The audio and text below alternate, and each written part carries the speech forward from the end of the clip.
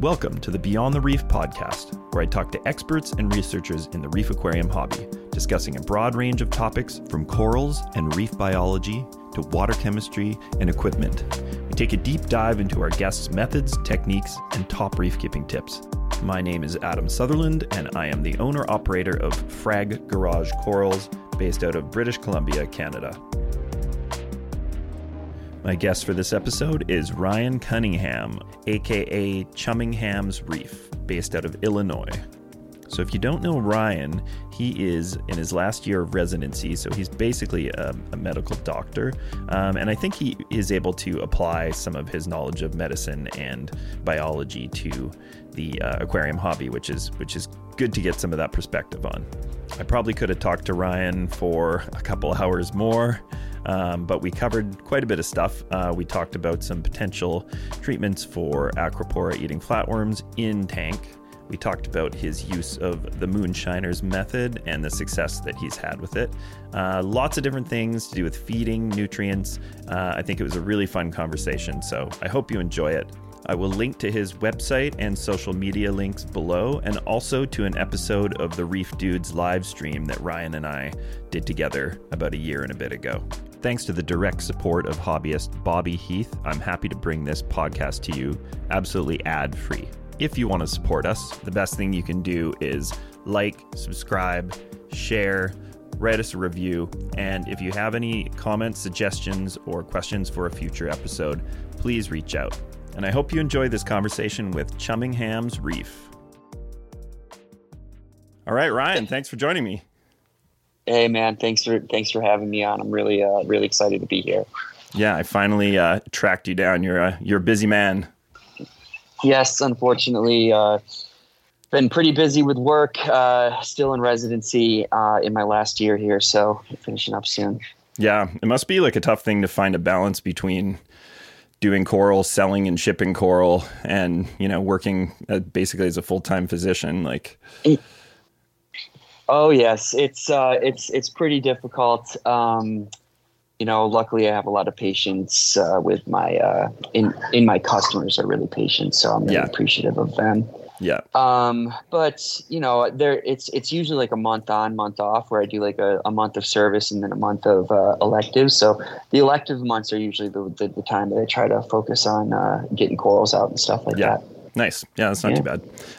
You've actually been the most requested guest to be on this podcast. Oh man, well that's I love to hear that. That's awesome. Yeah, so people didn't know that. People are fans of you for sure. Like even if you're just a smaller business, like people are listening to things you're saying and content you're putting out there. So I think that's pretty awesome.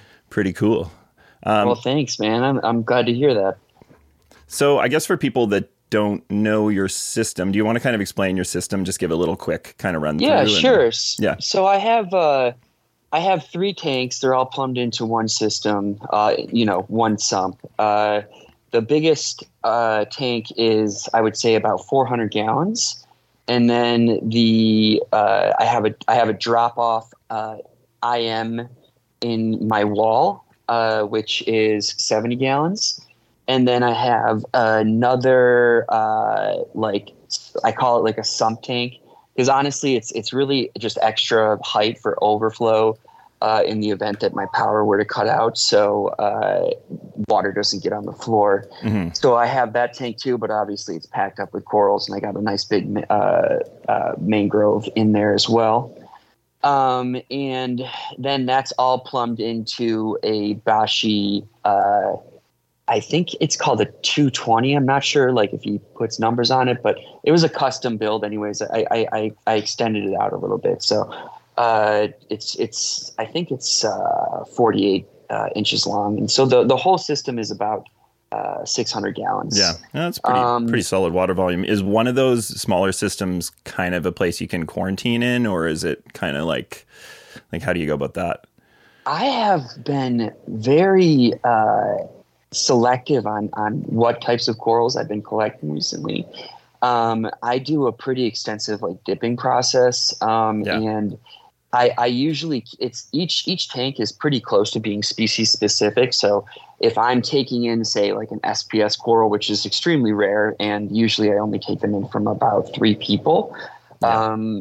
I usually put that in the non-SPS tank so that if it were to have any sort of issue on it, I would be catching it before it could spread to other acros. However, I do such an intensive like dipping process, not only just like debridement of the coral, like when it comes in, like off of the plug and chopping off basically the bottom half of the piece of coral, sawing it if it's like an LPS or something like that, and then scrubbing it and then dipping it in Bayer for about an hour and a half. Yeah. I actually lose about half the corals that come into my system. No way. From my process, which is unfortunate, but yeah. I'd rather be safe than sorry, because I've had to deal with like all of the problems that reefers run into, whether it's acropore eating flatworms, black bugs, white bugs, red bugs, you name it. I have seen it.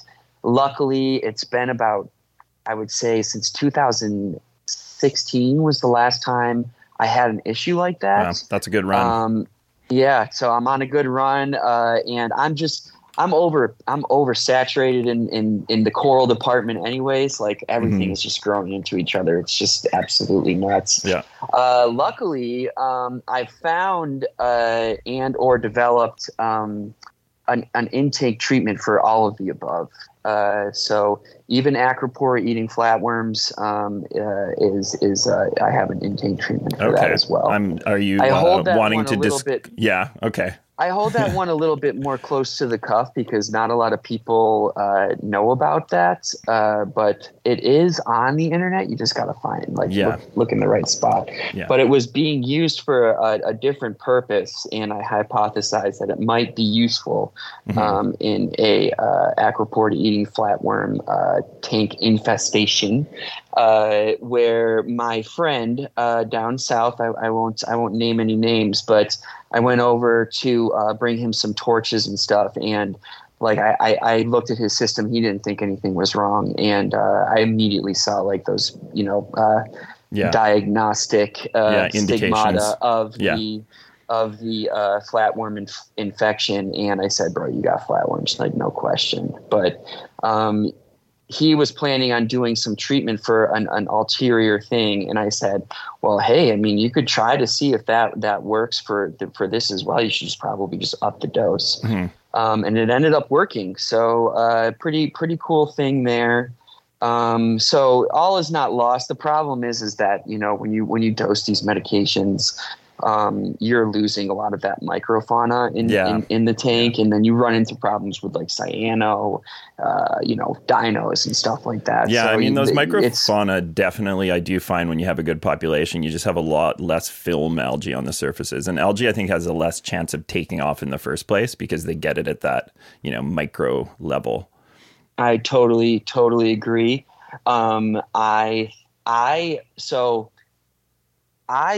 dosed it into my tank because I had heard that it could also kill Astorina starfish. And I have the same opinion as Jake, the late Jake from Reef Builders, that Astorina starfish are not harmful for corals, but however they can become unsightly. I did try it for that. Didn't kill any of the starfish, but it killed about all my snails. Yeah. And I was hoping that it would kill the verminids, but it didn't kill those. I mean, obviously those so like in my system, I have like Aiptasia, very well controlled. What the Aiptasia, I have it, though the spot that I'm having difficulty with is actually in the back of my drop off. But in my drop off tank, I manage the Aiptasia with like about 20, of the correct type of the peppermint shrimp. Yeah.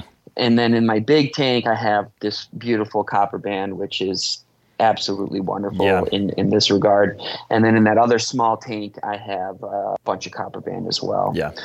So the three, like if you want to call them pests, which I will call them pests, would be like, verminids, which I feel like are impossible to get away from. I'm sure there's a dip that you could do. Possibly if you were to kind of up the dose this certain medication, I think that would be a viable option. But so verminids and Asterinas and Aptasia. Yeah. Yeah, and I'm not going to sort of gouge you too much on it, but I had accidental success with acro-eating flatworms and fenbendazole probably about, 5 years ago. I was treating for clove polyps, and I had some flatworms at the time, not a bad infestation, and I remember checking one of the colonies that tended to be like one of their favorites. They always have favorites. And I found eggs, but I dipped it and no adults came off. And I was like, oh, that's kind of weird. Cause like, how would there be eggs and no adults? The adults would have had to have been there to lay the eggs. And then gradually, like, I just never saw them again. So whatever that amount of the medication that was in the rock and the water, eliminated the babies. Yeah, so I mean, then you already have the answer there. Yeah. So I mean, so there is the fenbendazole is an anti-helminthic medication, which means it's anti like worm. Helminthic is like we use these medications not so much in the United States, but in Africa where people have intestinal parasites with worms and hookworms and stuff like that. In those countries, we use them commonly to treat intestinal worm infestation, as well as hookworms and stuff like that. But in dogs, very commonly, this medication is used as a dewormer, and so that's basically exactly what the medication is that my friend was using. So he had read that it eliminated clove polyps, and I looked at it and I said, well, this is an anti-helminthic medication. You could probably double the dosage and get to the point where you might be able to actually eradicate this without the need for the dipping process that I had recommended him in the beginning. And lo and behold, after I think it was about a 4-week process, he dosed it once a week for 4 weeks. That he was successful in eliminating them completely. So cool. Yeah, very, very interesting thing. The problem is that it kills a lot of stuff. Yeah, especially snails are very sensitive to it. Any mollusks seem to be affected pretty easily. And my other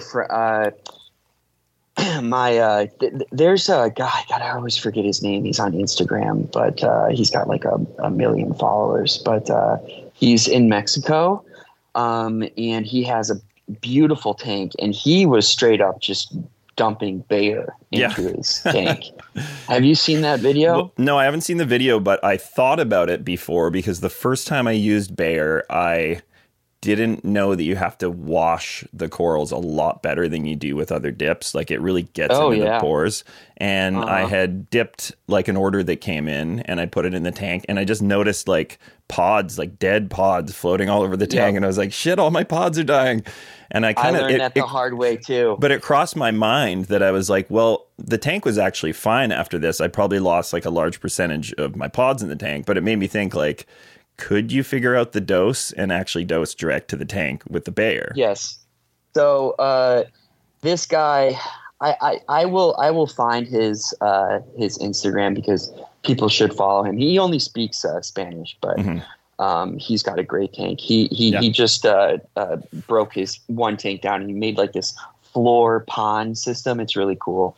But he doesn't measure. He was just dumping it in. My friend ran into a problem with black bugs, and those can be notoriously very difficult to eradicate, even with that melbamycin or milbemycin, whatever, Melbamax, So even with that medication can be pretty difficult. You have to go 10 times the recommended dose that you would find on it's true. You do. Reef I've been there. Whatever. I've been there. Yeah, 10 times what the red bugs are. Yeah. Yeah, so they restrict the amount of medication that you can purchase. So I was just like, well, bro, I mean, there's this guy in Mexico that's just throwing Bayer right into his tank. Why don't we try that on your tank? So, so we did. We made up a dose, like just some arbitrary thing, and basically we did it to like the visibility of the water. We dosed it to like the visibility of the water.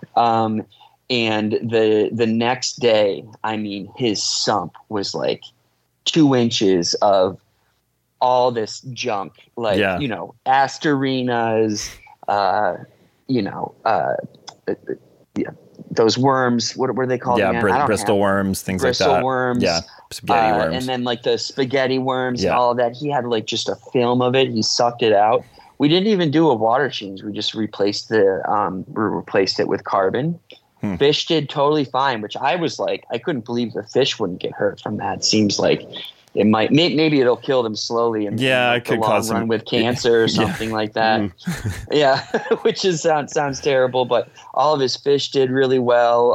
All of his corals did very well. And so we did that. We separated that out by like 3 days. Again, making all of this up. 3 days apart with dosing. We dosed for a full month straight, and he was able to eradicate all of those bugs as well. Crazy. Well, it's definitely don't try this at home, folks moment. Definitely. But that's the thing is it's there's cost and benefit to each one of these treatments. So And I mean, obviously best case scenario with any kind of treatment you want to do to a coral, you can do it outside of the tank, but it's just not always an option. So Exactly. So I guess since the last time we chatted, which was on Reef Dudes, I think since then you've started a couple things a little differently. You've been doing moonshiners for about the last year or so? Wow, yeah. I've been doing moonshine, man, I think it's been at least a year. It's been absolutely fantastic. I can't recommend this regimen to people more. I really, really love it. I have to say, like the day after that I dosed a bunch of fluoride into the tank, I came down and the corals were clearly like just happier. You dosed fluoride to the tank? Fluoride. Yeah. Fluoride with an F. Yeah. Yes. Really, really love the program. People kind of get overwhelmed with it because there's a lot of like, I don't know. I was kind of like thinking that I would be overwhelmed with it. But really it's very simple. You just start off with an ICP test. You send that in. Reef Moonshine has its own Reef Moonshiner MS ICP, which is the one that I recommend. It's the more expensive one on their website. I think it's $65 or something like that. They send that into Oceamo. You get your results, and basically there's a handbook that comes with the program, but I actually never read it. I basically just followed these few simple instructions. Send in the ICP, get your results, get your numbers that you have for each of the elements, and then you take those numbers and you put them into the Reef Moonshiner calculator, which is an Excel spreadsheet, and then that's going to pop out recommendations for how much you should be dosing, either daily or corrective dosing and stuff like that. You do the corrective dosing, and then the daily dosing, people are like, I can't do it daily. Well, that's fine. Devin does it once a week from Reef Dudes, which, I probably would do it more often than that. I do it daily because it's so quick. I mean, I have I have a 600-gallon system, and my daily dosings take me under a minute. Yeah, and my understanding is some of those elements, some of the metals and whatnot, they get used. They're not bioavailable for very long either, and they get taken up quite quickly. So you probably would see more benefit from the daily dosing than weekly. Yeah. Totally agree. So you said you noticed a pretty big difference right away from getting your fluoride up. Oh yeah. I think that is like one of the probably more crucial ones that no one really pays attention to. Obviously, my fellow moonshiners will obviously pay attention to fluoride, but Triton, I think they just added a fluoride. That's good. Value. because they had the fluoride supplement, but they never tested for it. So I was like, what's the point of selling this? Just throwing it in? Yeah. I know. Well, and Andre says it's a pretty dangerous element. And so, the other thing is like Andre's super responsive. It's a small business, which I think is growing pretty good for him. And I think the program. I will personally never run a tank without this system ever again. No way. Yeah. My understanding with fluoride is it has a relationship with iodine and I think one of the other halogens. And I think I heard Claude from Fauna Marin talking about it, and it's a relationship that's pretty important. But you were saying Claude visited you this past Claude week. Was supposed to come. Oh, he didn't make it. Yeah, Claude and Alexander from Abyss, Claude from Fauna Marin, and Alexander from Abyss were supposed to come over today with Carlos from Hydros, but unfortunately, it's Saturday today, right? It is. Yes. I'm sorry, I never know. I just know it's a day. Yeah. They were supposed to come over today, and something came up, and they had to fly out. But they'll be back next year, and they said that they're going to stop over here first when they do. I'm such a huge fan of Alexander. I think he's awesome. I really love the Abyss pump. It's the main. It's the heart to my system, so that's cool. The pump that I use. Yeah, and something I do the Fauna Marin ICPs. That's kind of my most accessible, quick ICP here in Canada. And if you do the total ICP, you get some of the relationships between some of the elements, and it's a lot. It's a lot to take in. Yeah. But it'll talk about the ratios. I told Connor from Hydros, Connor Sloan, that Alexander and Claude were going to come over, and he's like, Claude's going to sell you on the Fauna Marin ICP. And I said, well, I'll have to talk to Andre first to see what he says, because whatever Andre says from the chemistry perspective, I totally listen to him. He has a lot of different opinions from me, I think, from the biology perspective.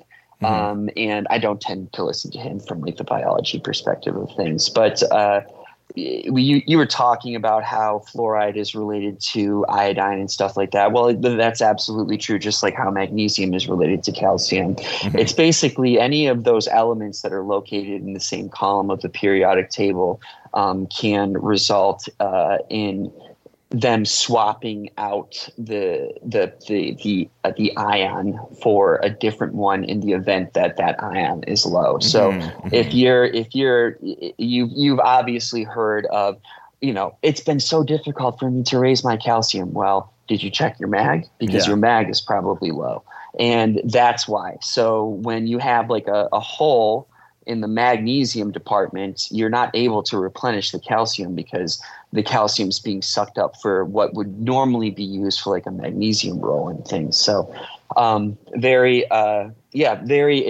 very cool to realize that. And like I said, I'm sure in the Reef Moonshiner handbook, I'm sure it's full of very awesome information and what each element is used for.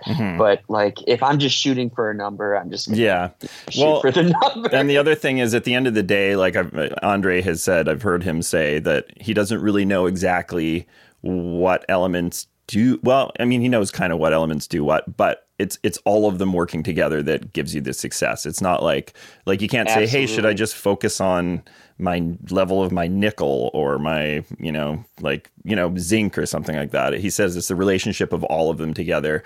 He's like, I don't know why, but all of them together seem to just synergize and work in a way that, gives you color. What's the main thing you noticed? Was it growth? Was it vibrance? Overall saturation of color?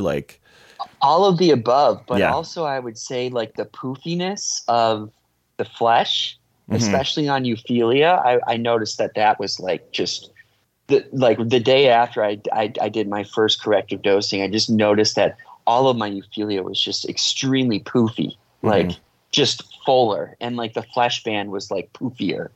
And at that moment I was like, all right, I'm sold. I don't do the ICP every month. I do it every 3 months. And that's fine for me. I was doing it without any, before. So, it's totally fine to kind of make it the way that's easier for you to do the program. It doesn't need to be followed with a exact precision. I will say that Andre actually made a post about rubidium being helpful for mushrooms, and interesting. Wow, I completely agree, because I started overdosing. So I've always had a problem with mushrooms, especially discosoma. I've lost probably 30, at least 30. I wouldn't think of you to be a person that would lose a mushroom. Oh my God, I lose so many mushrooms. I was like, I didn't know what it was. I had no idea. And so I started overdosing the rubidium. And this is ever since day one. So I got into the hobby in 2010, and never was I ever able to keep mushrooms. From day one, I was able to keep SPS. And I think it's because I'm more of like an anal reefer. I think that a lot of people notice that when they leave a tank alone, they don't do anything to it. The mushrooms do really well. But I also think that in those systems, they don't tend to have like a mixed reef. It's mostly like a little bit of LPS, maybe a bird's nest and a bunch of mushrooms, or some acans or something like that. But I think that I've been hypothesizing recently. Again, I can't prove any of this, but that possibly heavy SPS dominated reef tanks, which mine have always been, really, really suck up rubidium at like a rapid rate. And because of that, I've I dose like basically 20 times the recommended amount of rubidium from the Reef Moonshiner handbook. And it's been doing great. I haven't seen any ill effects. I've just really kind of bumped that up. I was like doing 10 times the amount, and then I just was just like, let's see how far we can take this. And I did 20 times the amount. I haven't done a recheck in a while, but my rubidium is always low. Well, what is rubidium as an element? Can you? I don't think it's on the fauna ICP, so I'm not super familiar with it. I would have to check the periodic table. Okay, I do fact check episodes here and there, so that's a good one to look up. That would be a great thing to fact check. I don't have my computer by me. I'm curious Baby, can you look up toxicity level, or if it has if there's a certain point where you really have to watch out for it, we know there's the more dangerous elements in the harmful elements category, like tin and arsenic and things like that. But I don't think it's one of those super hazardous ones. Hold on 1 second, Adam. The food's about to come here. Can you pick it up? So yes, agreed. And I will also say that when you have, I don't have any evidence for this, but I find a lot of my clients that have problems with their tank. Number one, ever since starting the Reef Moonshiner, it's been so easy for me to give advice to people, because the first thing that I always say is check an ICP. Yeah. And obviously I ask about salinity first. But can you type in periodic table into there for me? Yeah. Thank you. We need it. We need a Jamie. We need a young Jamie. Yeah, I got my girlfriend over here graciously helping me out with this. I always find that when they're having a ton of problems with finding out what's going on with their tank, that their ICP tests are always completely whacked out. Yeah, totally. And it's like, oh, I'm having problems with green hair algae. I'm having problems with cyano. I'm having problems with dinos. All those types of things.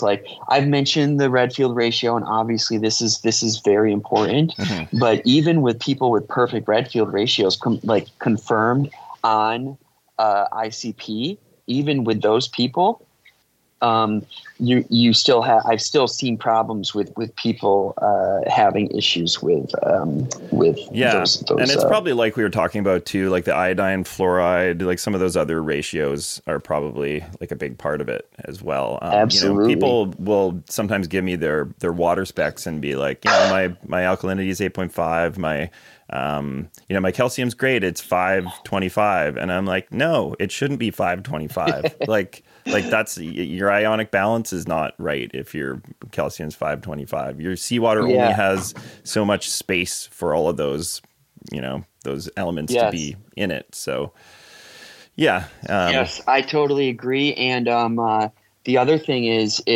I was having problems with scullies, and I had kind of went the Chris Meckley way of thinking that calcium wasn't that important. And I did that for about a year. And, I ended up testing my calcium when some of my gonies were coming by, and my friend had suggested that, oh, it's a calcium thing. So I was like, well, I haven't tested calcium in like 4 months, so I should. I tested my calcium. It was 250. All of my scullies, 250. Wow. All of my scullies were. Sorry, my dogs are going nuts right now. Can you put them back outside, baby? All of my scullies were like bleaching out and not doing good. They were kind of receding too. And it ended up being the calcium, because I fixed the calcium. That was the only thing I changed. Yeah. And it completely went back to normal. I have the periodic table up here. Okay. Yeah. Let's take a look at that. But yeah, hold on a second though. In rubidium, of course, I'll probably have to get back to you on this. Yeah, that's fine. I'm not finding it here. It is on the. Because usually, like when the acronym is RB. Yeah, I'm just looking at the Google here. Rubidium is a soft silvery white metallic element of the alkali metals group. Alkali metal. Yeah. I don't know which. Oh, look at that. It's in the first column. Mm-hmm. So it's in the same column as things like potassium, sodium, lithium. So this can kind of give us some ideas and it's right next to strontium as well. So whenever it's in the same column, that means it has the same charge, and cells will use atoms with the same charge interchangeably in the event that something is low, because in the homeostasis world of things, the thing that trumps everything is ionic charge, and the charge needs to be balanced across the membranes. So I'm wondering if soft corals really, really need that rubidium. And so, all I know is that, I only like to change one thing at a time. I'm not one of those guys that's like, I'm going to do 5 things because I think it's all of these things combined. I do one thing at a time, and that was the only thing that I changed during the time from when I was having problems with mushrooms, and now I'm able to keep them. Yeah, now I'm growing them. I mean, that's the only way we can really get anything we can kind of say is like semi-hard data from our, hobbyist perspective, because, if you're only changing one thing and you're sure everything else was consistent, you've got something of a data point. I mean, it's not a true scientific study, but yeah, I trust that. If anybody else like listening to this podcast, if you've added rubidium and seen any changes, I would be interested to hear about that. So awesome. Interesting. So just I'll move past this moonshiners thing soon, but are you doing water changes, or are you kind of sticking to the kind of limited water change thing? The only water change that I do is, I'll take out water for a dip. And to dip an LPS to get it, more poofy or whatever. Sometimes I'll probably do about 10 gallons a week out of a 600 gallon, in regards to making dip. I'll make a dip like once a week. the kind of either the KFC dip for my euphilia, or I have the OA dip, the oxalic acid dip that I do for Welsophilia, goniopora, and mushrooms. Seem to really love the oxalic acid. Okay, interesting. Dip. Yeah, I have some, and it's actually Jake told me about it pretty before any data kind of came out on it. And I guess Julian Sprung is doing a study on it, and Chris Meckley's involved in that. So I think we'll have some data. I think that's who's working on it. But we'll have some data on some actual treatment process for it. So The limited amount of information that I've seen out there is there was a couple guys dipping their Welsos in it, and I was having a problem with Welsos. Not Welsos. Sorry. What are they called? Scullies? No, not Scullies. Acanthos? No, not Acanthos. It's the ones with Elegance. Not yes. Welsos. Yeah. Elegance.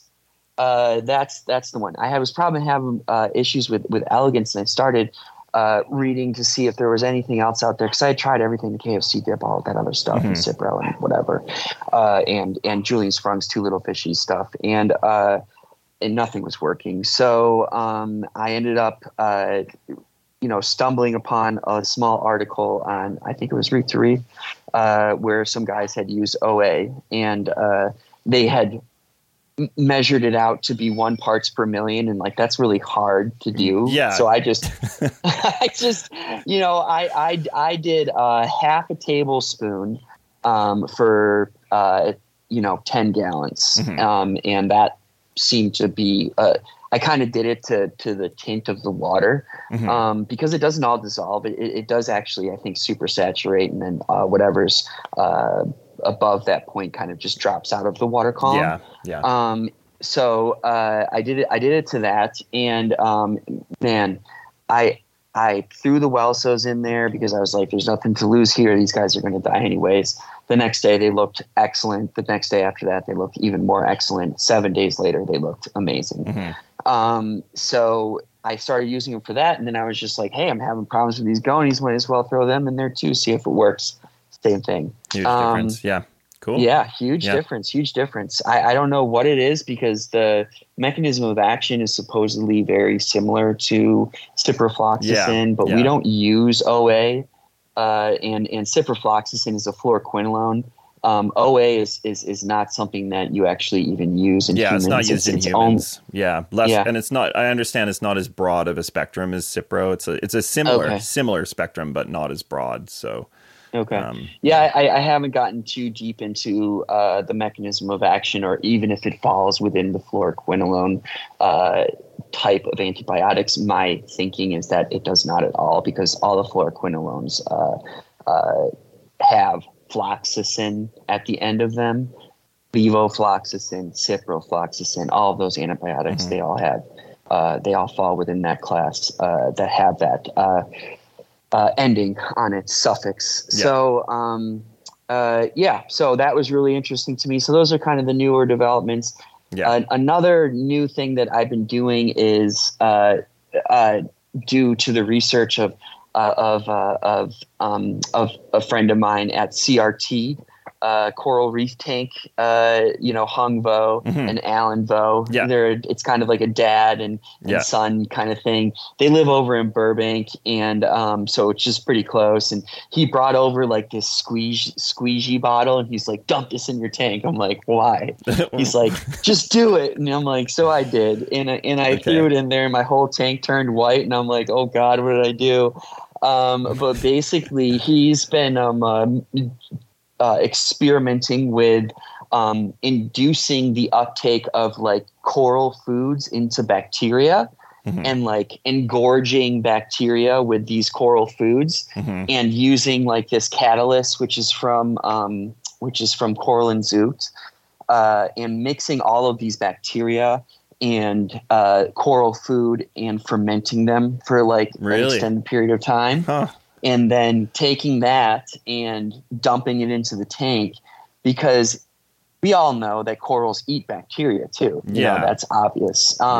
So if we can engorge the bacteria with these food products like from Benepets and from Fauna Marin, is kind of in this elixir that he's invented. So I ended up buying all the products that he was using to make this stuff. And he gave you oh, look at that guy. And he gave you the process of the fermentation, because I would wonder if some of those food products would kind of break down and lose some of their nutritional value if they're, stabilized in it, Totally. And fermentation might be like kind of the wrong word, but basically like there's two products from Coral and Zoot. It's like the Zeobac something and this other catalyst that they sell, which if you add these two together, you increase the amount of bacteria reproduction rate. And that's their marketing and like how they sell the product. But, not really into that kind of like side of things, like with marketing. But, Alan came over, he was all excited because he's like, I found a new polyp inside the polyp. And I'm like, okay, but it's just like, so he's like, well, it's the feeding polyp. Cause like, how like, you have your SPS and they have their polyps, but then if you look at them at nighttime, it's like there's like a little stringy polyp. Yeah. The axial polyp's kind of like a super polyp. Yeah. The axial polyp. And he's like, I've been able to express that this extra polyp during the day as well. And I was like, well, that's cool because it makes the corals look cooler, Yeah. And so I was just like, I just throw it in. I completely trust Alan. So I threw this, basically smelly ass stuff. That's what I was going to ask you is how bad did it smell? Oh, it smelled so bad. Because like he uses the product from Fauna Marin too. It's called that like stuff smells horrible. I know what you're talking organic, about. No, not the organic. The something S. I know what it is too. I have it. I don't even dose it that much because it smells so bad. So he uses that, and then the Coral Sprint and all this other and a lot of products from Aquaforest and stuff. So a lot of these good companies that we're all kind of comfortable with. He's using all of that stuff, and I've been doing it. I do it about twice a week. And it's totally awesome. The other thing is that Alan's very smart. He's going to be on the podcast actually soon. We were talking. So, cool. So it'd be cool to talk to him. Awesome. Yeah, so I'll kind of build him up a little bit. He's a recent Princeton graduate. Cool. He actually did his dissertation in like marketing or business or something like that on sales of coral. And so he's been hypothesizing, which is an excellent hypothesis, I think, that we can actually fight these bacterial infections that we're facing not with antibiotics, but with probiotics. And he has, and I hope I'm not stealing his thunder here, but he, in this little elixir that he's invented, he has like probiotics in there. And I will say that, issues that I was having before are not as prevalent as they were before after I started dosing this stuff. So, probiotic and microbiome, like, film on top of the coral and that symbiotic relationship, I think is definitely, there's something there. Yeah. I mean, they're animals, we're animals, and our best course of treatment is developing the microbiome versus just treating something with antibiotics too. So, totally. I'm all for that. And I mean, the treating our tanks and our corals with antibiotics is a bit of a hot topic right now, and there's a lot of fire around it. And I think it's warranted too, because it's like it's not to be taken lightly. I mean, totally. Like, we're putting our hands in these tanks every day, and if we're being exposed to Cipro or something like that, it's it all compounds and could cause issues. So. Yeah, I don't know. I'm hesitant about it, but at the same time, I do have some of those tools. If I need them, I have them on hand. Yes, exactly. It could cause issues in the sense that we could be create, and which is why if you're going to treat the tank, you need to do a regimen. You don't just do it once. You do it for 7 days. Because if you're just going to do it once, then you're wiping out, all of the bacteria, but not all of it. You're only wiping out 99.9% of it, or whatever the numerical value. Well, it's the same way most is. antibiotics are treated with humans, right? Like it's a course of a treatment. You have to do a course because each day you're going to eliminate more and more of it until there's none left. Yeah. And so you can't just do it.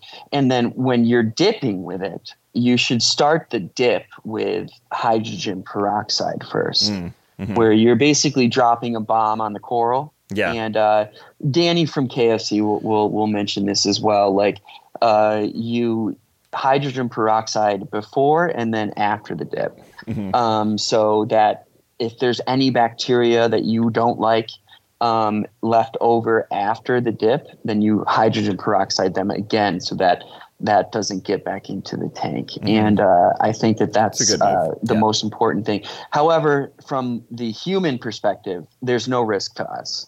There's absolutely zero risk for this to be creating superbugs in humans and stuff like that. Antibiotics are extremely prevalent in our water system. Yeah. They're taken out after the treatment of the water and all of that. So this is like a drop in the bucket as far as if you're looking at it from this perspective of like, I'm going to dump this antibiotic-rich liquid down my toilet. Oh my God, am I going to create a superbug, down in the sewer system? And that's just not the case. Well, yeah. So. And I mean, I've been eating meat my whole life that has been raised with antibiotics. So it's part of our lives, whether we want it or not. Yeah. But okay. So I guess on the product front, is there anything else you're dosing other than your sort of moonshiners regime? Like, do you have anything else you'd add you feel like you get benefit from? Well, I ran out of the ability to continue to dose calc, and it wasn't keeping up with my alk. So now I'm dosing 2-part. It's kind of annoying. Yeah. It's expensive. I sold my freaking calcium reactor. I should have never sold it. So you're fully off the calc, because I would have thought you would have gone kind of 50-50. No, I'm on the calc. I'm the calcium reactor. Sorry, not calc reactor. Sorry. Yeah. The calcium reactor. I haven't run the calcium reactor since 2019. Yeah. Something like that. Yeah. No point in keeping it then. Yeah. So you split between, are you doing like ESV or what's your? I'm actually using CChem because it's the most potent one. Yeah. Like, is it a pre-mixed liquid or do you just, is it trace and pre-mixed liquid, CChem, Fusion 1 and Fusion 2 is the name. Okay. And then, Andre is, using, Brightwell, I think. CChem, Kalkwasser. Okay. Which I'm waiting for it to be delivered. I'm still on the Evil Empire Kalkwasser, so I want to switch off of that and get going on this CChem thing. So that's about it as far as products go. Yeah. I remeasured. Someone came over with like a really awesome par meter, and the par that I was getting on my Apex par meter was like 800, 900. He came over with this par meter and read at the top 500, and I'm like, was this an Apogee, or do you know what it was? It was the one that plugs into your phone directly. Connor, I forget the name. I think the Apogee is kind of the better popular one that I've seen. They're not cheap. They're, I think, well. Did you see Telegram just posted about something on Apogee and this other Visper thing? He said that they were spot on. Yeah. So I was thinking about buying that Visper thing for $150. Oh yeah. I mean, if it's giving you a pretty accurate reading. Okay, so you're saying your par was not as high as you were thinking. Yes. And that was at the surface, or was that at the peak kind of aquapara? That was at the surface, and that was maxed out on all my lights, and I was distraught. Yeah. because I'm so used to saying I run at 900 bar, and it's just not true. So now I'm retracting that. So I want to work with Kessel to see if I can add some more par and see what we can take it up to. Yeah. Nothing's bleaching out, and my I feel like my torches aren't getting enough light down where they are. So I was going to add. I was going to do the track lighting, but I'm not sure that I'm going to stay in this house. Mm-hmm. Have you heard about that track lighting? No, but I've done some of my bigger fixtures I've made out of that 80-20, the extruded aluminum, and it's super nice. It's like basically modular, like you can add more sections onto it. You can add bars, like whatever. So, but yeah, yes. I'm not familiar. Kessel has started making track lighting, which instead of having all the drivers and the wires and all that shit, see. So it's like they plug it right into your electric box, whatever that's called. So you need a certified electrician to come over and install it over your tank. But after that, they put the track lighting. It's in the ceiling. So what you do is you just screw the lights into the track. Bam. And then there's like a little small little box next to it, which acts as like the communication port. Yeah. Like a little whatever. That sounds cool. I mean, anything that gets us away from power supplies, like I don't know if you've heard about the Kraken that Coral View is coming out with. Oh God, I want the Kraken so bad, man. It's kind Connor has one at his house, and I'm like, dude, come on, when am I getting mine? Yeah, I mean, that's like they started talking about that too early. Yeah. And now they're making us all wait. Yeah, I think it's supposed to come out this year, but I could be wrong. I don't know. I was messaging them about it. Yeah. I'm hearing pretty soon as well, so fingers crossed. Nice. Yeah. Because then I can just be done with all the worry of electrical problems. My house this summer with the heat waves and stuff.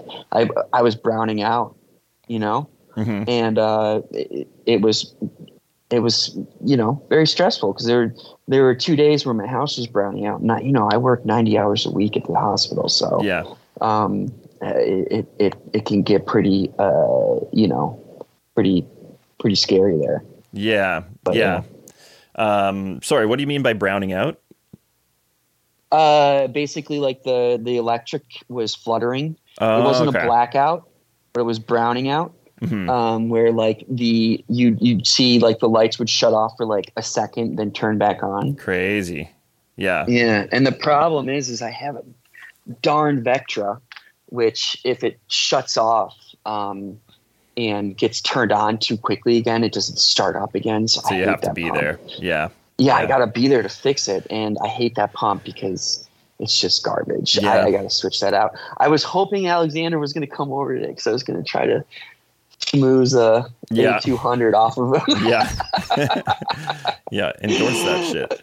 Yeah. The Biz is just the best pump ever. And people are like, what return pump should I buy? I was like, well, if you have the money, a Biz is clearly the best one. I mean, it's freaking awesome. Yeah, for sure. Sounds like, I mean, that's what I hear from most people that have it. It's like, I mean, I've always had backup pumps, so it's never been a huge issue if one goes. But I think if you have an Abiz, I'm going to say that you're probably going to be good for, as long as it's maintained well, it's probably just going to keep running for years and years, right?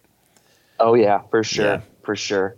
It's perfect. Every time I've taken it apart, it's in perfect shape. Yeah. Never had an issue with it stalling, which, all the other return pumps I have. Surprisingly, I find Jabos are pretty reliable. That was what I was using before I had the Abiz. And that's what I have in the back. I have 2 brand new Jabos in the back in the event that the Abiz were to, malfunction or I would need to replace this. Cool. Yeah, one of the guests I had on the podcast, Leonardo's Reef out of Holland. He's all Jabo, like almost all his equipment is Jabo, and he says it's great. So I'm just like, and his corals look amazing. So they're not a bad company if they want to. From the customer side of things, I mean, they're probably kind of annoying in regards to IP, intellectual property stuff, because I've heard some bad things from that department, but so whatever. That's fine. Yeah, for sure. Actually, so something I wanted to ask you about, I've run this by a couple people. Corals that have like the metallic pigments in the base, like the PC rainbow kind of convexa types, red planet, some of those ones, I've found those for me lately have lost a lot of that metallic base color. But they grow like crazy. They still look good, but they like I've seen, PC rainbow in some people's tanks where it's just like almost all gold and super metallic. Oh. And I've wondered what, makes that difference. And I mean, it's been suggested that it could just be par related, but I wonder if you have any input on that. That's exactly what I was going to say was par. Yeah. For me, because I've gone to people's houses where the PC rainbow's been like all red. Yeah. And it's at the top of the tank. Yeah. And I tend to keep my PC rainbow in a lower area where I have the red, branches and stuff, but at the base of it is yellow. Mm-hmm. And I actually made a frag of this stuff, waiting to send it back to the Minnesota Zoo because they killed it. But it's in this little area where it's not getting a ton of light. And it's basically all yellow. It's got like little red tips on it, but it's mostly yellow. And I'd probably say that it's got to be a par thing because it's near where I keep the gonies and stuff like that. It's just the only spot that I can have frag rack in. So I would probably say that it's a par thing. Yeah. I don't think it's related to any elements or anything like that. I think it's just par. Yeah. I mean, it's interesting because I've seen tanks before and these weren't tanks that were particularly like the person wasn't going crazy with trace elements or anything like that, but the corals just had more metallic pigment to them. And I don't recall if that tank was particularly like low light or anything. It just like the corals just wanted to produce more metallic pigment. You would almost assume it has something to do with some of those trace metals, but I don't know if what we're seeing as metallic is, metal, metallic. Like it could be something that's reflected that just appears metallic to our eyes and reflects, based on the blue spectrum of light that we blast them with. Right. Yeah. Right. And I would be more inclined to say that it's more reflective of the zooxanthellae. Yeah. And the particular strain that's making that metallic color. I mean, it could be related to trace elements and stuff like that. The problem is that it's so hard to do experiments when you don't have funding and like, I mean, the people that come the closest to actual like valid controlled experiments are probably the individuals over at Bulk Resupply, because they just have so much equipment and what appears to be a good amount of staff that can kind of focus on that. I've kind of fallen off from following them at all. Ever since the whole Tropic Marin thing. But, I would say that in that regard, it's just so hard to do like valid experiments on our tanks. It's just really difficult because it's just so hard to keep everything stable. Yeah. And so things change very quickly. You just have to, if you have a thought, you just need to focus on that one thought. Yeah, it's like we talked about one thing at once. If you can stand to do one thing at a time and really let it play out and analyze. Because, I mean, the other thing, too, is like a lot of the time when you're trying stuff, it's kind of in panic mode. Or sometimes you're in panic mode because something's going wrong and you try three things because, if some corals are dying, I'm probably going to do a water change. I'm probably going to throw on some carbon. Like there's like a few basic things that you're going to do. You're going to test everything, and then you might make a little adjustment to your magnesium as well, whatever. Let's say whatever it is. And there you go. You did 3 or 4 things. So, what was the cause? Like, no one knows. Yeah. So hard. And it is so hard to be holding back on wanting to change all of those things at once. Yeah. But when you're in panic mode, you got to do everything that you need to. So I guess along those lines, though, because this is the kind of data we are able to collect. Is there anything you have seen as far as pushing limits of certain parameters where you've seen benefit from it? Say like I know you're a big advocator for elevated pH, but say like higher salinity, higher alkalinity, anything that you've really noticed in that regard? Just pH. Yeah. pH, I think that once you go above 0.26, it's not good. Yeah. The corals tend to do okay when you're at all the way down to even 0.22, which is what I've seen people come over and say, "Oh, your salinity is really low." Well, my tank looks great, and they'll show me videos and stuff. I'm like, "Oh, no, it's pretty crazy." But I tend to keep my salinity at 0.25. Yeah. And like you said, elevated pH, clearly there's a benefit there. Yeah. There's no question about that. And then, the other things of like kind of pushing the limits, I would say nutrients. Yeah. So long as the red field ratio is properly done. Yeah. I don't find any issue with what the actual numbers are, just so long as that ratio is correct. Yeah, and the red field ratio, there's like it's only kind of one kind of comparison point. Like I think, from what I understand, I can't remember what the study was, but it's an example in nature, but it's not necessarily like we know that there's a ratio that, how do I explain this? That seems to work well for our tanks. That's somewhere in that ballpark. Like if your ratio is totally super out of whack and it's super high nitrates, super low phosphates. I've actually had that before where I raised my nitrates quite a bit and I didn't pay a lot of attention to phosphates, and I had trouble with some corals. So there's something, I feel like a good system finds that set point, and sometimes it's a little on the higher side, and if it works for the tank, it works for the tank. Like, what are you kind of running these days? Like, are you testing much or? So nutrients, the last time I tested, I was at a nitrate of 32 and a phosphate of 0.2. And I find that like when you're at least 100 to 1, it's okay. Yeah. For me, I haven't gone to that extreme level where it's like 0.1 phosphates and like 200 nitrates or something like that. Yeah. I'm sure you'd have issues at that level.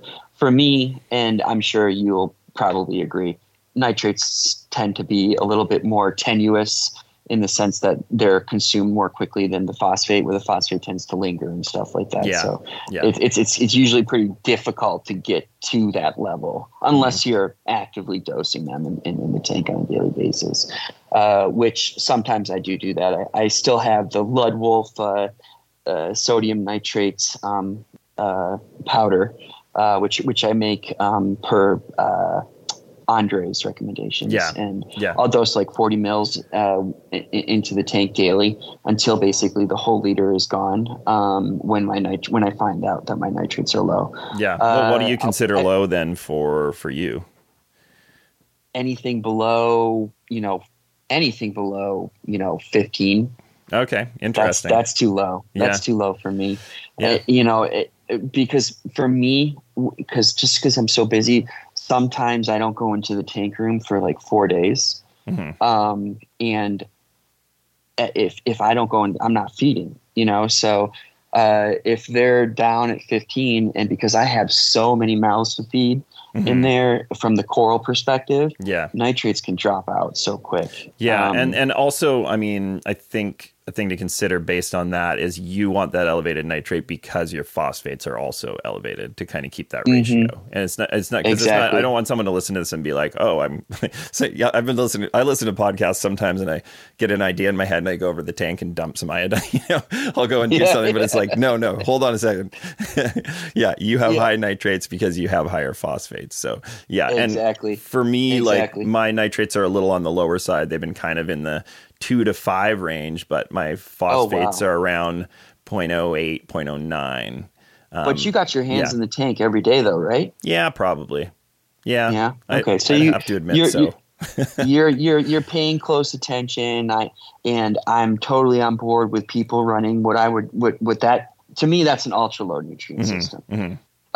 So I'm okay with people running an ultra low nutrient system, but you got to be careful because when you go out for vacation or if you're not paying attention to the tank and you're not feeding your fish at your normal regimen, then you can run into some problems. But if you have your hands in the tank every day, like you do, then there's no problem running an ultra low. Yeah, you're gonna actually have faster growth from that perspective. Yeah, I find that the colors are a little bit more paler, but that's neither here nor there.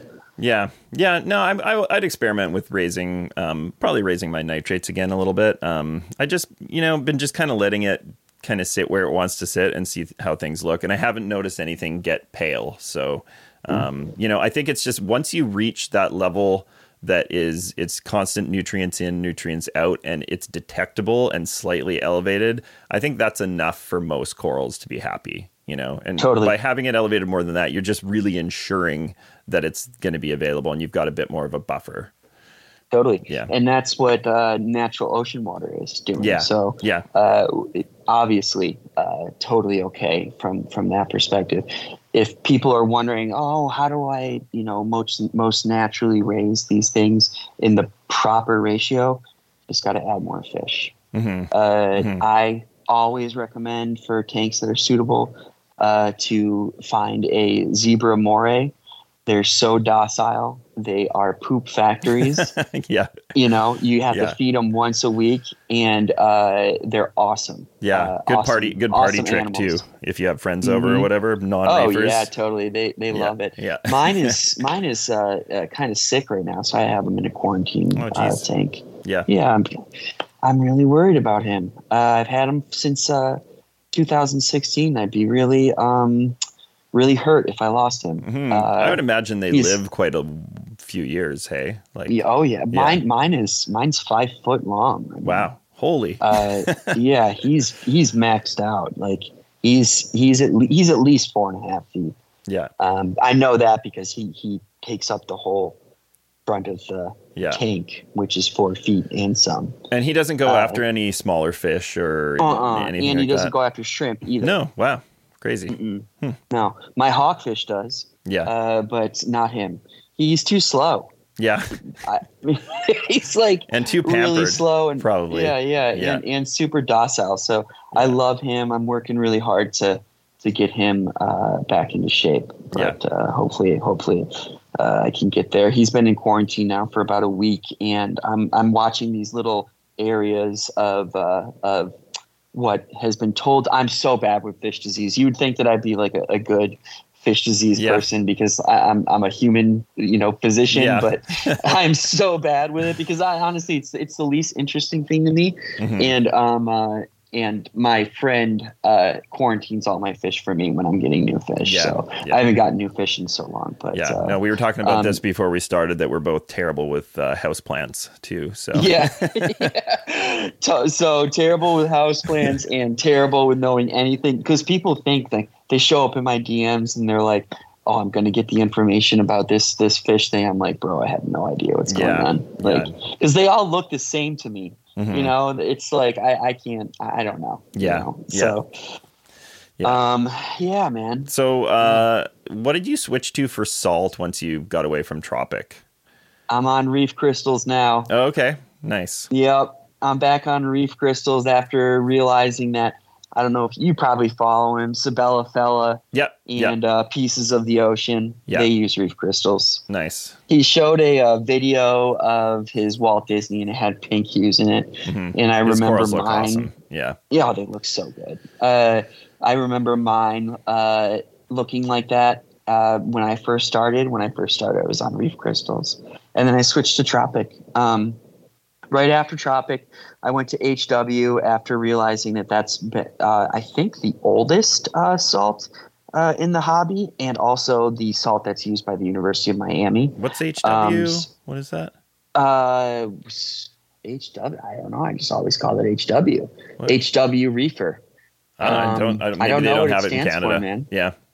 They don't have it in Canada? They might not, because I've never heard of it. So, man. Who knows? You never heard of HW? No, wow. No. That's probably the most popular brand right now in the United States. Crazy. Okay. HW, probably that and Red Sea. Yeah. And then after that, I was like, screw this.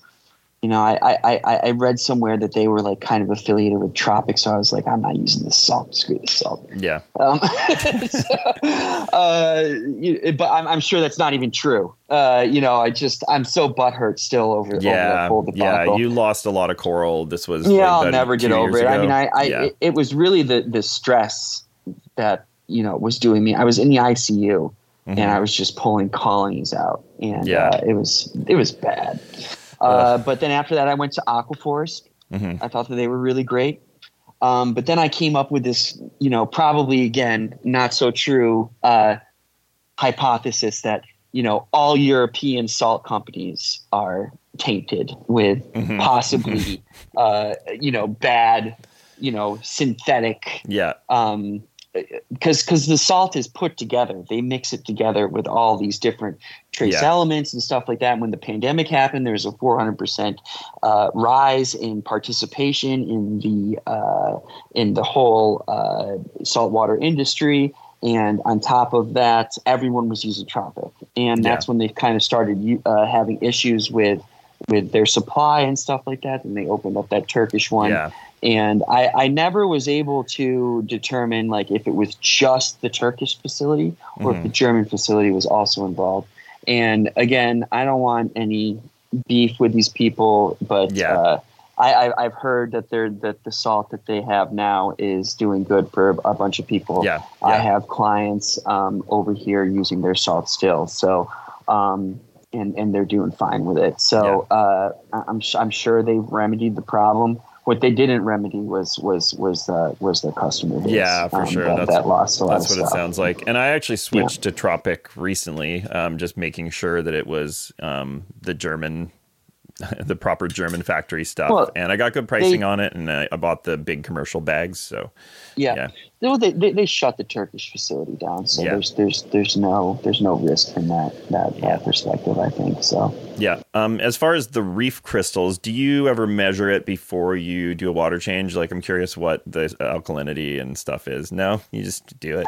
But like you said, you're not really doing water changes like as as a large percentage anymore. So and I try to keep it as low as salinity as possible in my mixing station. So that when I'm about to take out water for the dip, that's when I add the salt in. And then it fills back up automatically with the hydros, turning my Rhodi on once it goes below a certain sensor. So that it doesn't, precipitate out like everyone has a problem with. Because one of the best selling points from the Tropic Moon salt was that you could throw it in there and the quality of the mixed salt was the same as if you had just mixed it. Where that's not true clearly with reef crystals. And reef crystals is so much more grainy. But I mean, Sabella Fella's using it, so I was just like, I remember my WD looking like that, and I'm like, it's the salt, and so I switched over to it. And I haven't had any problems with it. I'm liking it. It's there. I haven't really noticed anything. Nothing changed. It's just a different salt. Hopefully, I can pull some more tips out of him because he's supposed to be on the pod too. So. Oh really? Yeah. So if I can track him down, he's got like a couple kids and young kids and stuff, and he's a hard one to lock down too. So. No, that's the goal of this is just to kind of like pick at people's brains until they reveal, their little secrets, because, it's like listening to podcasts in general. It's like you're kind of just hunting for some things that'll be like, oh, I hadn't thought of that, or maybe I'll consider trying that. Like you get like little bits of information and see what you want to apply. So, and it's, I mean, most people listening to this podcast, I'd say it's more advanced content. So, I don't really need to ask you what your alkalinity is, unless it's something different. I want to know what's different. Like if you do anything, it's not different. It's different. Yeah. It's 8. And I'm testing my calcium now. It's 450. Yeah. I'm dosing calcium daily now too.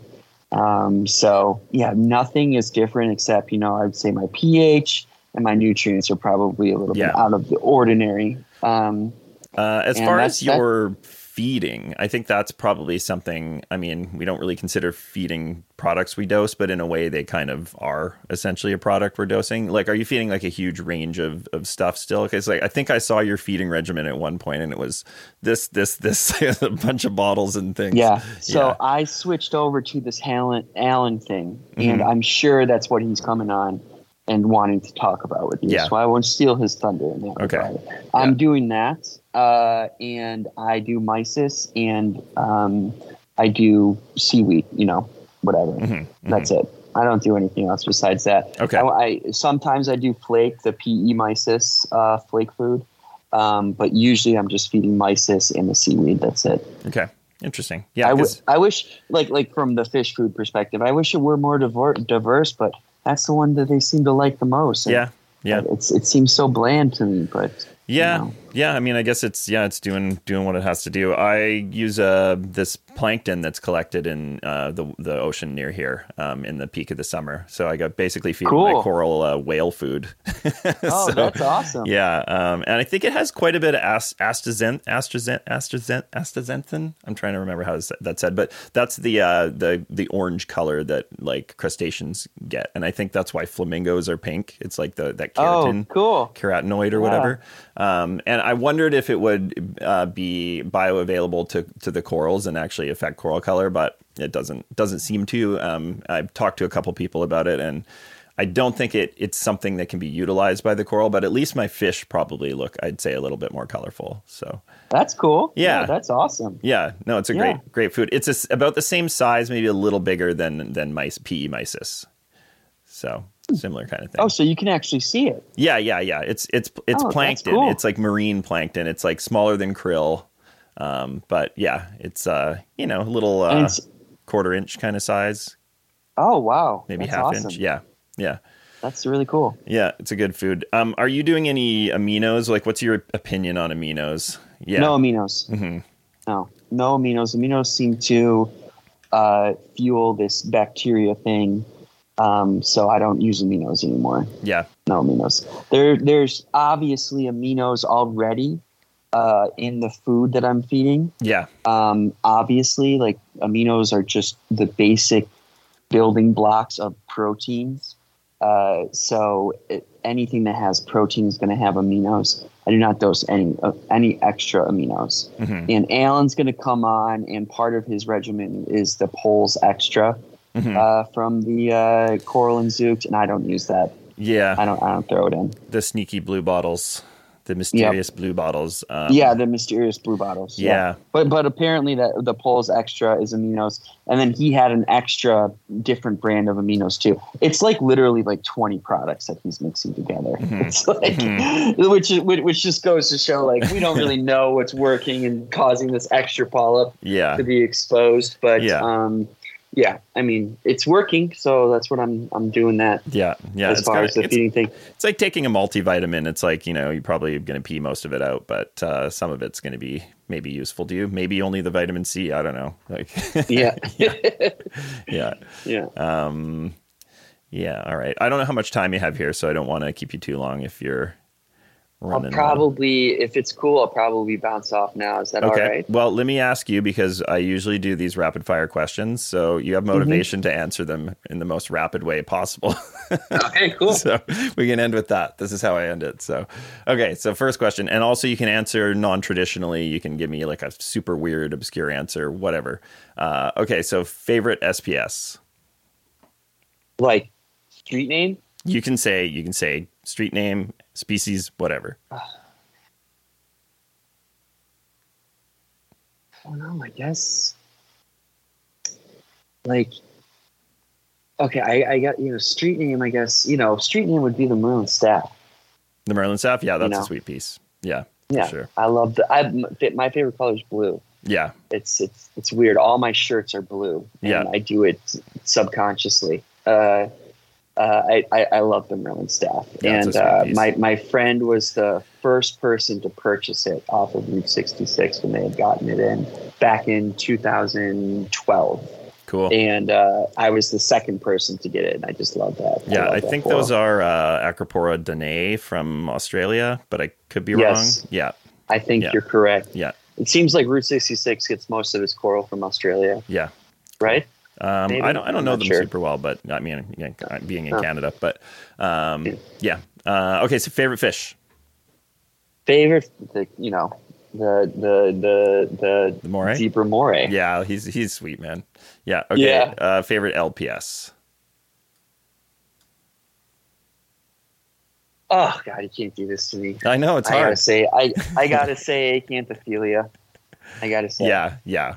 No, they're. It's always amazing. been my favorite. Yeah. I just love Scullies so much. It's, I say Acanthophila number 1, second is Scully. Yeah, you could say. I mean, you could sum that up to meat corals, although I don't love that term. But meat corals. Yeah. Yeah, Okay. I love all the meats. Yeah. Favorite softie. Softie, I don't. I mushroom. Now that I can keep them. Yeah. You know? Yeah, that rubidium, the rubidium revelation. The rubidium, yeah. Okay, favorite light, you can say like source of light or a particular model. The best lights, I mean, I gotta say they're probably the Kessels. Yeah. I use the Philips Coral Care as kind of like my main source. And I would probably say that those are probably a close second. Yeah. Okay, cool. Yeah. I've got a couple of those ATI Stratons, which I think are pretty similar. Oh, wow. And they're wicked. I mean, I heard that those things are amazing. So. Yeah, totally. Yeah. Okay, favorite product line if you were to use one product line for, all of your chemical sort of side of your salt, Ooh. I know you probably would have said Tropic Marin like a couple years ago. Yeah, maybe. I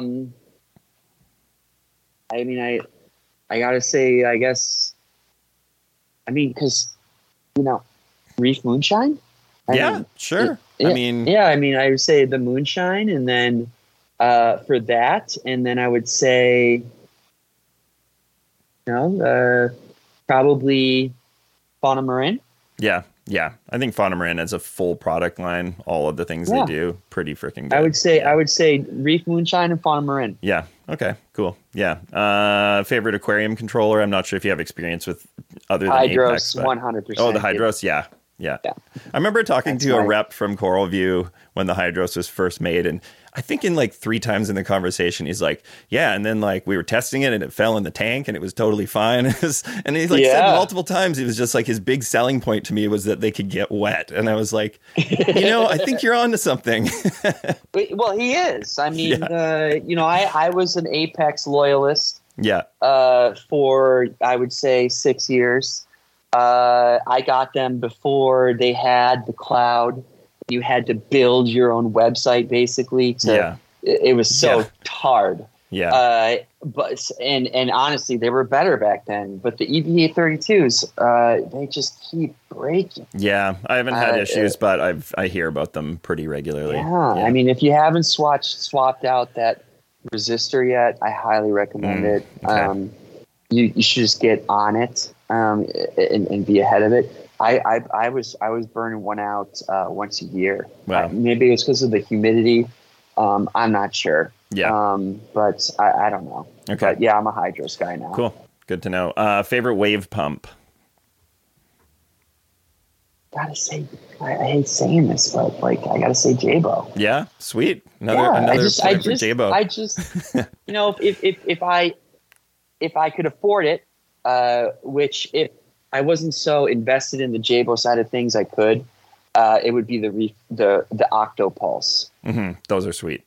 Definitely. Those are really nice. Yeah. And if I had a big enough tank, it would be that Abyss, that gigantic whatever thing that they have, that like cannon. Yeah. I wish I could have one of those, but there's no way it would work in my tank. Yeah. Okay. Next one is what's your most hated pest? Oh, Aptasia. Yeah. Okay. Aptasia. I hate Aptasia. They're really stupid. I hate them so much. They could live in toilet water. Yeah. They're the cockroaches of the reef aquarium world, aren't they? They are.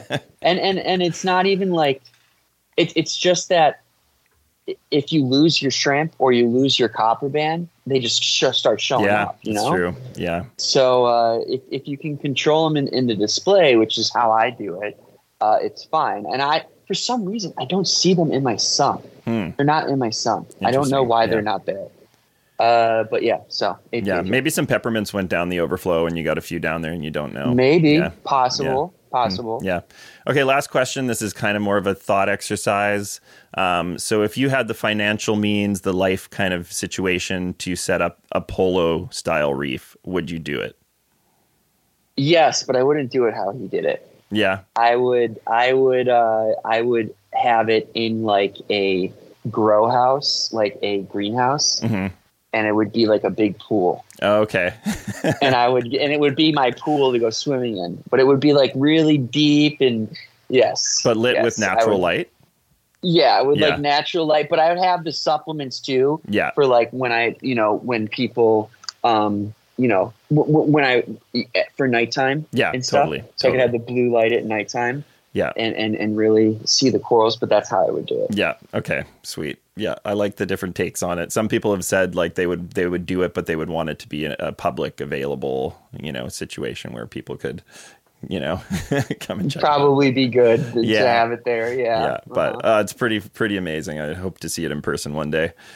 Yeah. Yeah. Okay, cool, man. Well, thanks for your time and finally getting together with me. Really appreciate it, man. I appreciate your patience with me. It's been crazy with the residency and everything. So no, all good, man. All good. Thank you. Cool. Okay, well, let's do this again sometime. Absolutely, absolutely. Yeah. Sounds good, man. Thanks, man. Thanks for having me on. And if anybody has any questions or anything, you can pop into my DMs on Instagram, Chumminghams Reef. Check me out. I appreciate it. Thanks, Adam. Talk to you soon. Have a great night. You too. Thank you for listening to this episode of Beyond the Reef with Ryan Cunningham of Chumminghams Reef. Make sure you check out his amazing corals at chumminghamsreef.com. I will link to the resources and products discussed in this podcast in the show notes. And if you have any suggestions for future guests, want to just ask us a question, make a suggestion, make a criticism, whatever you want to say, feel free to reach out at beyondthereefpod@gmail.com. Remember to like, share, subscribe, and leave us a review. And if you're looking for high-quality aquacultured corals in Canada, please check us out at fraggarage.ca. Hope to hear from you soon.